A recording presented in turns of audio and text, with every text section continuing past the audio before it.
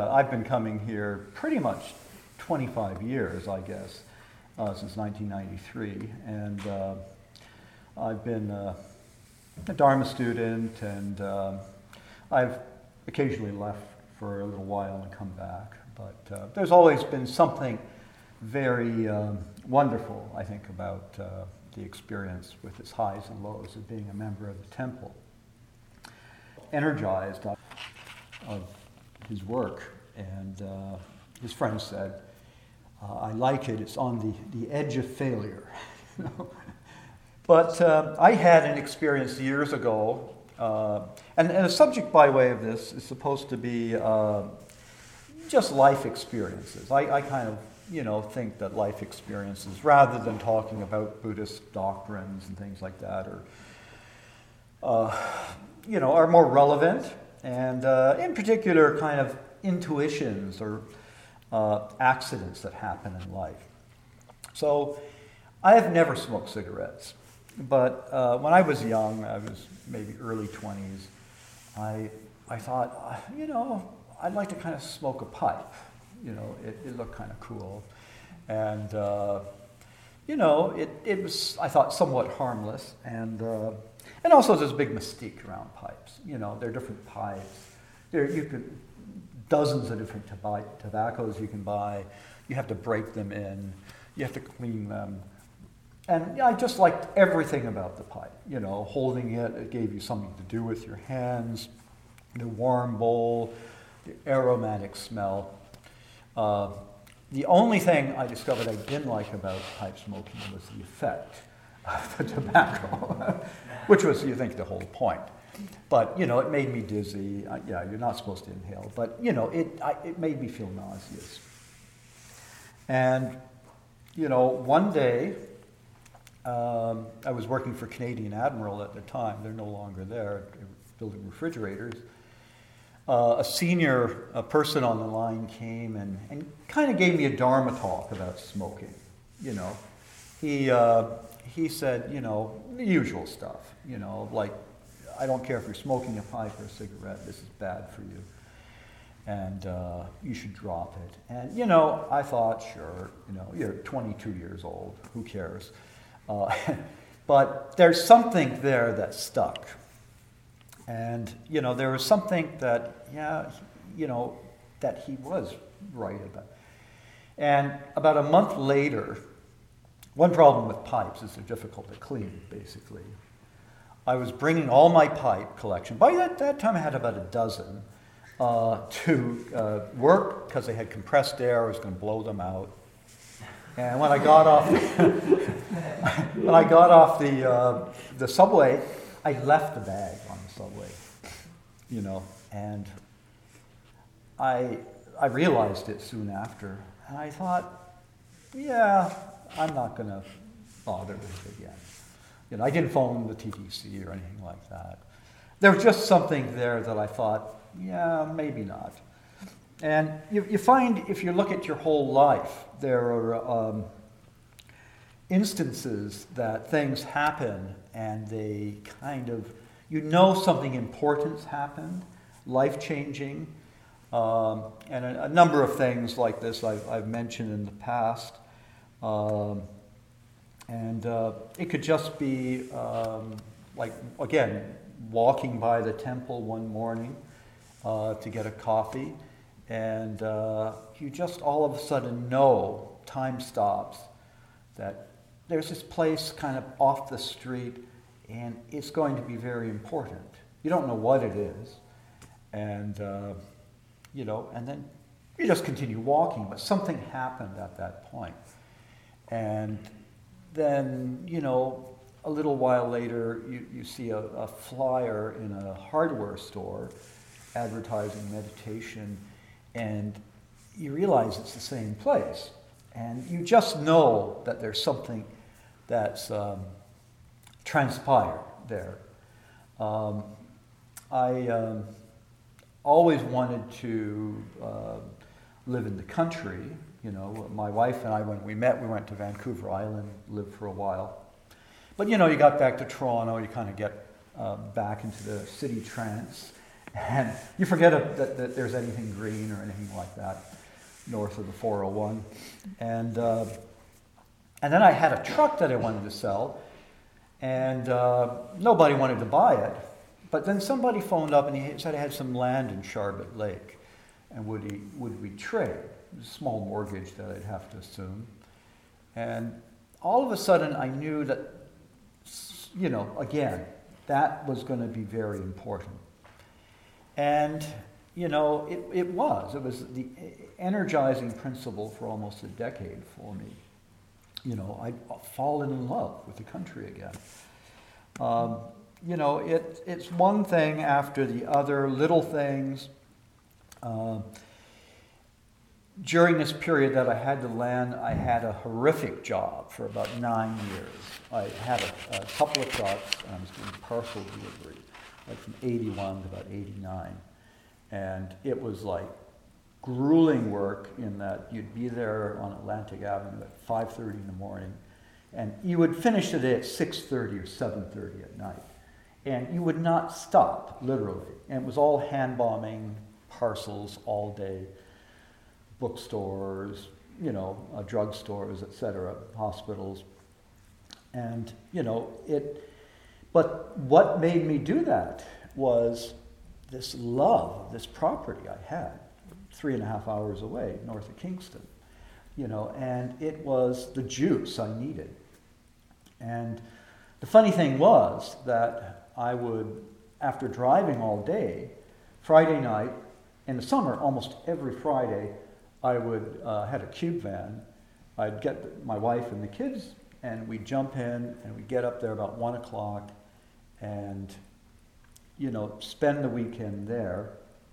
The funny part of it is that all day Saturday, you were just trying to recuperate from the week and adjust to the air and the altitude and all the chores you had to do, and you didn't really feel that great. And then Sunday morning you'd wake up and you'd feel fantastic, like CBC would be on, you'd have the airtight stove maybe running, toast, coffee, looking out at nature.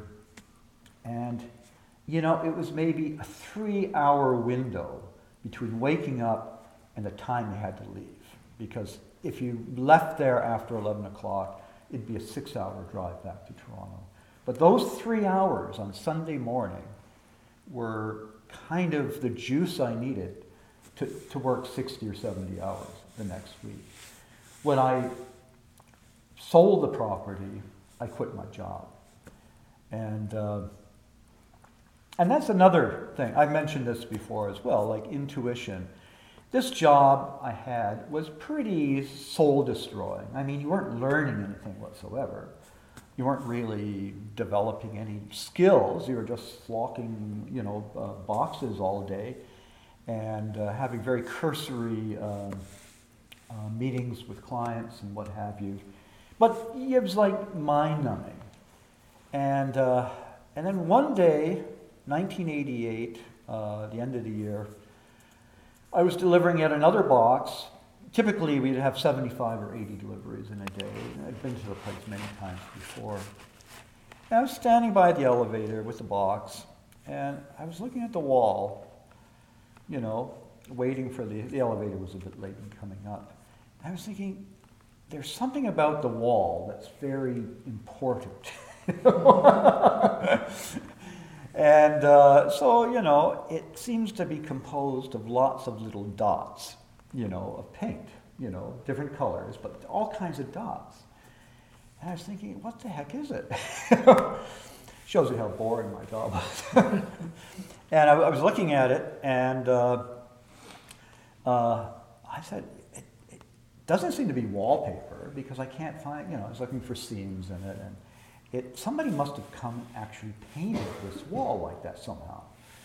And that kind of struck me that this is what I want to do. I want to not make dots on walls, but I'd like to kind of do something creative in my life. And that kind of little thing developed where I quit my job, And I didn't talk to anybody. This is pre-internet days as well. I didn't go to any paint stores.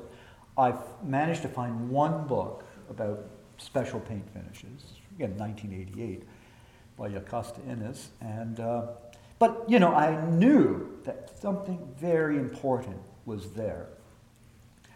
And, you know, to kind of quit your job when you've got 2 mortgages and things like that, and, you know, 2 kids in school, and your wife's depending on, you know, it's a little bit gutsy or stupid or crazy.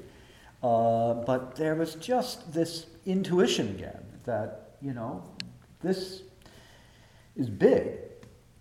So, you know, I quit my job, and I thought, well, you know, what I'll do is I'll start trying to duplicate that and trying to make other things and buying all this bristle board and paint colors and swapping them around. And, you know, again, not knowing the least of what I was doing, not knowing if anybody even wanted this stuff. And one day I was slopping paint around on the bristle board in my backyard. It got too much paint on it. Took some paper towel, started blotting it off, and the paper towel started to leave a beautiful pattern, believe it or not. And all of a sudden it was like another aha moment. I thought, this is great, you know. Who would ever think that paper towel, when it gets wet, you know, kind of the bumpiness goes away and you get all these little creases in it, could leave this fine pattern. Impossible to tell how it was done. So you think, you know, a grown person would have more important things to do than playing around with pieces of paper and paint all the time. But still, I had complete confidence that somehow this is going to evolve into a career. And so, you know, I started chopping up these pieces of paper to designers and, you know, sending them out and thinking this is going to knock them dead, you know. Like I sent 5 or 6 of these little pieces of, you know, 4x4 inch things, like guillotined. And, you know, 6 weeks to do a mailing and 2 calls back out of 350 mailings, neither of which I got one little job from. Now, the previous job, every Monday morning, here's the wide envelope, you know, and for the 80s, it was good money, you know, $1,200, $1,400. Here, there's no money. Money was leaving like crazy. I didn't have that much to begin with. So, you know, I thought, well, it's odd, but, you know, it's a bit discouraging. But I went to work and did another mailing. You know, I maybe didn't like those samples. I'll put some more together and come up with a different technique. But then there was a little bit of a buzz about special paints or full finishing. And mailed it out July, and 3 calls. So, you know, and I got one job, which interestingly enough was a beautiful organization up in Orangeville, Nichiren Shoshu organization. But still, it's like 9 months, I'd made like $1,500. I had no money in the bank, and winter's coming on soon, and but I still, you know, like there's still got to be something here. And so finally, you know, I actually did start to lose it, you know, lose my patience. You know, kids are in school, you know, how are we going to get through fall and winter? 0 money. So I thought I'm going to pack it in. I took all my rejected samples. I didn't feel like painting anymore. I put them in all my spare envelopes, and I kind of had a 9-pin dot matrix printer. I printed something off half-heartedly to the designers, and you know, I had a lot of stamps left as well, and mailed it off, and I was just about ready to call my old employer, and it had a fantastic response, you know. I mean, 45 calls. People wanted me to start the next day, and you know, sort of went from one extreme to the other. And, you know, it was well, it was kind of on the edge of failure, I guess. You know, it was so close to being failure and so crazy. And like, I'm not one, I like to be very independent. I never, ever researched a single thing, you know, about anything. But, you know, somehow I think that was good because it meant that anything I was doing was just my own, basically. And it ended up when you actually went to meet with the designers, a few architects, that actually they had my previous mailings. You know, they considered it resource material because I'd sent them samples. And they had a little folder, but I guess it's third time's a charm, whatever. And since that mailing, 1989, in October, I've never had to do another one. You know, I've more or less had that as a career ever since. But that one day in the hallway with the package and looking at the wall, you know, it's, you know, something happened. Something happened walking by here. You can look like your whole life and little things happen. This is my dog, by the way, Buster. He died in February. And, you know, Buster knew, as you can probably tell, this has taken an hour before we had to take him to Dr. Black's and have him put down, that, you know, he was going to die, basically. I hung out with him the whole night before. He went very willingly. He didn't like going to Dr. Black's. And this is the way I like to go through life, kind of with, you know, eyes wide open. And, you know, he knew like 9 months before this happened, he developed some tumors. And we were at Dr. Black's talking about him, and with Buster there. And Dr. Black said something he said, like, well, if it doesn't work, we might have to consider putting him down. And Buster immediately knew, you know, like he knew. So, anyway, I don't want to talk about Buster or I'll get upset. But, you know, I guess to kind of wind up on this, really trust. I think you have to trust in the cosmos, and when things come through. You're being supported by the universe. You're being supported to kind of, one way or the other, develop. And that trust, even how crazy something might seem, it's not. I mean, what's crazier than sitting on a mat and cushion and achieving nothing? And yet you're achieving everything when you do that.